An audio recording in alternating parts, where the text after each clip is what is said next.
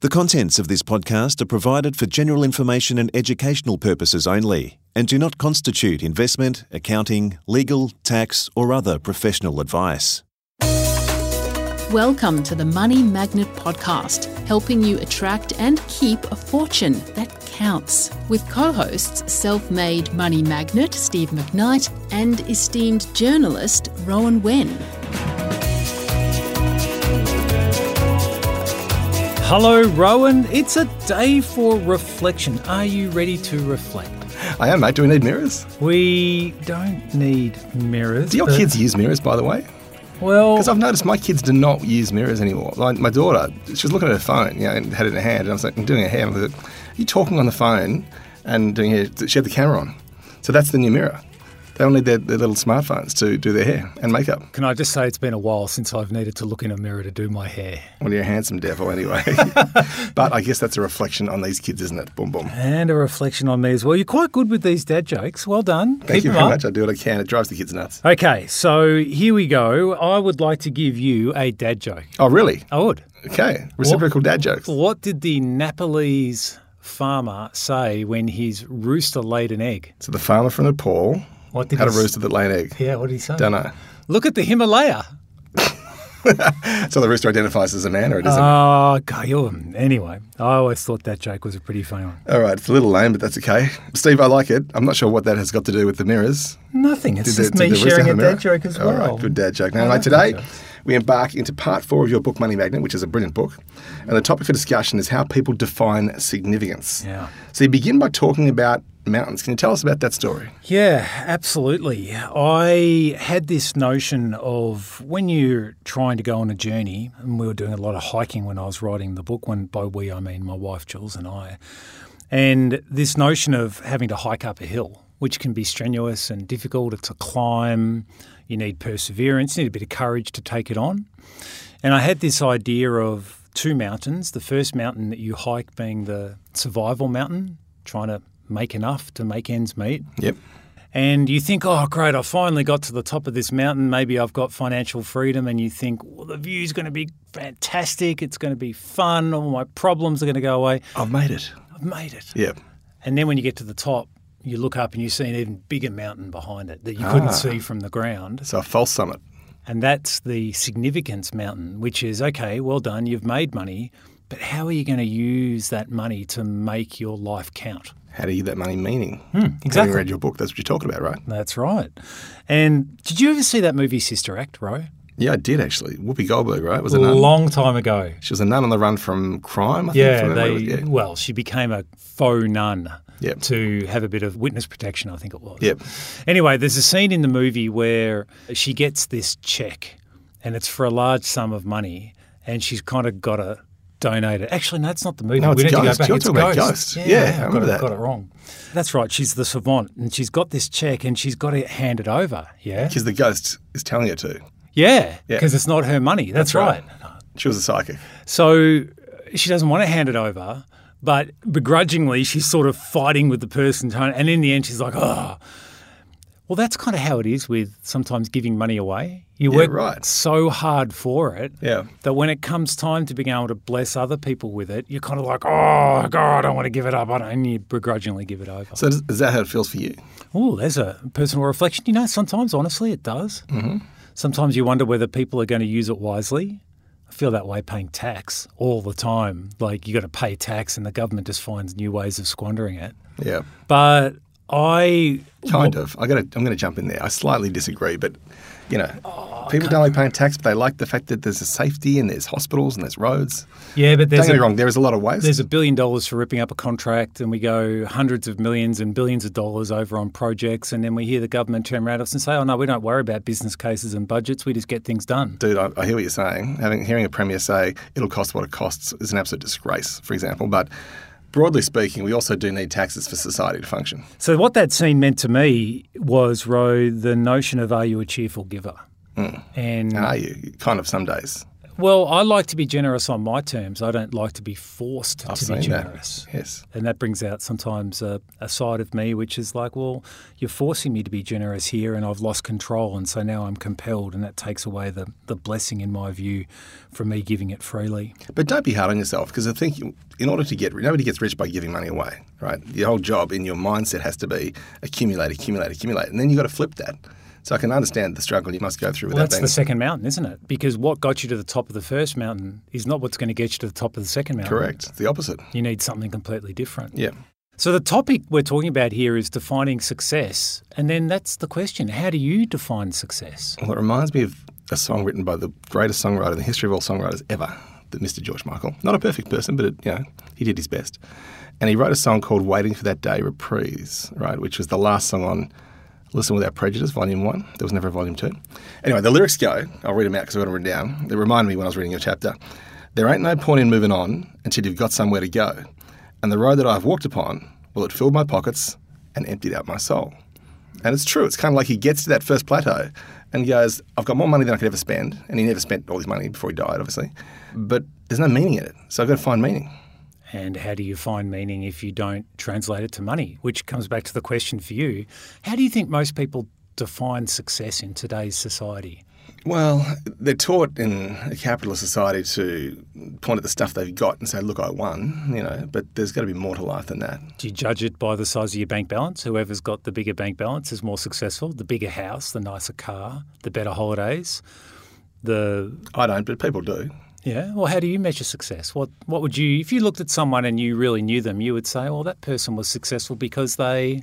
Well, professionally, I think that you have to have a job that actually achieves something for society. I'm a big believer in giving back. So if you notice the jobs that I've chosen, without being up myself, the jobs that I've chosen have been ones where I can impact on people's lives in a positive way, whether it's journalism and you fix their problems for them, or in politics, we'll go and do very specific campaigns, whether it's Crown or Hillsong, or, we're doing something I can't talk about actually coming up, but that'll be very impactful too.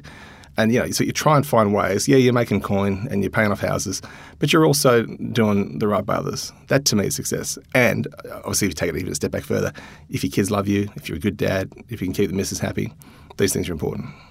Your thoughts? I can see you reflecting. Without a mirror, buddy.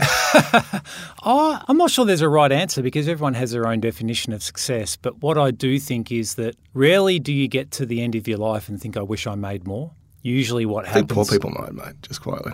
Well, possibly. This is a very sort of privileged white male conversation we're having here, just quietly. Yeah, but the notion of I wish I had have done something better with my life. I don't know what better is. More impactful. We're going to talk about legacy in a future episode. And as we do, the point that I want to reflect ahead of time is that for many people, their legacy is their children, their progeny. And that's great, but that'll last a generation. What we're talking about here in terms of significance is your possessions will be distributed when you die, hopefully according to your will, but that's not necessarily a legal precedent. That's just your last instructions that you hope people are going to follow.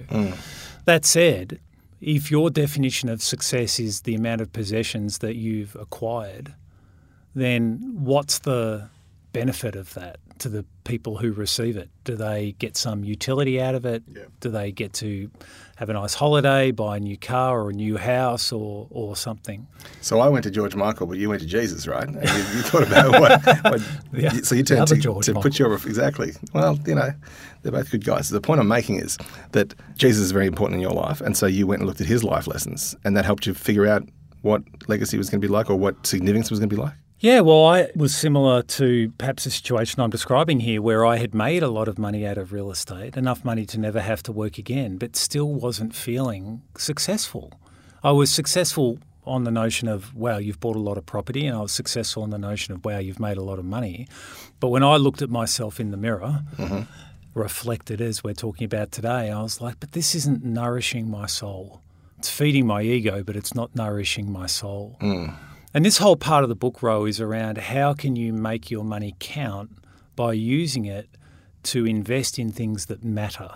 And in the book you give two examples, don't you? You talk about a bet you made with God, which is a funny thing to do, and then there was something else as well. Let's start with the bet with God. Well, I had this notion one year where I was going to try and outgive God.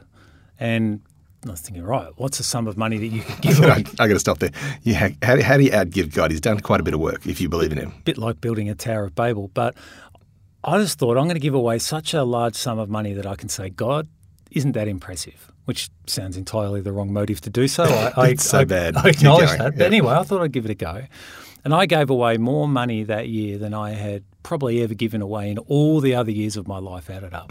We're talking a large sum of money by pretty much anyone's stretch of imagination. And that was the year that the fund that I was running, the US fund, did so well that I got a performance bonus, which was many times the amount that I had already given away. Yeah. And I kind of felt like God looking down on me and laughing and saying, is that really the best you can do? Because it's not really that good. Come on, Steve, you've got to be able to do better. Okay. And I don't want people to see God as some sort of ATM or return on money given, because that's not the way it works. But it was a futile attempt at me to try and say, look at how much I've given and I should feel good about that. It was kind of an attack on your pride in a sense, wasn't it? Exactly. Yeah. Right, the other example relates to an American church, is that right? Which could have been in Sister Act, the wrong movie, but yeah. Thank you for bringing that up again. The situation there was we were living in America for a year and we went and visited a church in Savannah, Georgia, a black church, African-American church, and we were the only white people there. And what I remember about that service was that it went so long they even had an intermission. You're joking? It went for hours. Did they have popcorn and stuff? They did not, but they had lots of really heartfelt worship music, and it really was very different to the white churches that you go to perhaps around the place. But during that service at some point, they said that they were raising money to try and buy a little minivan to go around and pick people up and bring them to church and cart the old people around during the week. And afterwards we went up and we said, well, how much are you trying to raise for the minivan? And they said, I think it was about $5,000. And I said, well, all right, thanks for letting us know. And Jules and I went and discussed it, and we sent them a cheque for $5,000 and bought the minibus. And they replied back to us saying how grateful they were and how generous they thought we were to have come to visit their church and ended up being the one that gave them the financial blessing. Beautiful. So what do you make of that then? How did it make you feel? Well, this is the return of significance. It's the reflection you get when you give and the joy you receive back from giving. And there's been a few instances in my life, Ro, where I've given money and got nice cards and people have said thank you and things, and you kind of think, wow, it really actually has had an impact. And for me, it gives a context for making more money so that you can give more of it away and basically feel like a person that's touched, moved and inspired other people. That makes sense, but there'll be people listening now who possibly don't even have $5,000 to give away. What do you say to them? What can they do? Well, it's not the sum that matters. Jesus talks about the poor widow who gave 2 copper coins into the temple treasury, and she gave more than all the wealthy people who were throwing money in hand over fist. Because it's more to her. Because it meant more to her. Yeah. So I don't think it's the sum that's the important point here, more so the heart to want to participate, to give from what you've got, if that might be a lot or that might be a little, and to feel that you're not solely focused on survival and looking at every dollar and trying to climb that mountain and then finally get to the end exhausted, die and not have had the benefit and the blessing from being significant as well. So to paraphrase George Michael, you've got to not just fill your pockets but also feed your soul, right? I think so. And I think those people that miss out on the blessing of feeding their soul don't get to experience the joy that is what you get from being a blessing to others. All right, so what's the take-home message then? Well, imagine survival and significance were 2 bank accounts, right? Got it, yep. And what's the balance in these accounts? And what does that say about how you use your money and where your heart and your focus is? So if you've got a giant balance in your survival account and a tiny balance in your significance, something's wrong. Well, it just means that you're focused on survival, which is great, but does that also then mean that you use your money to feed your ego? How much is enough? And are there other people and causes that you might like to be a benefactor of to add more meaning to your money and more meaning to your life? If the answer is no, well, then it's not for me to judge you. It's not the purpose of this podcast, but it's for me to invite you to be a part of something bigger, to use your money to add to your significance account. So you're kind of saying that money without meaning makes the money meaningless. Exactly. What I would say is counting your money is about turning struggle into survival. Making your money count is about turning survival into significance. Good words, Steve. Thanks for the chat, buddy. See you next time.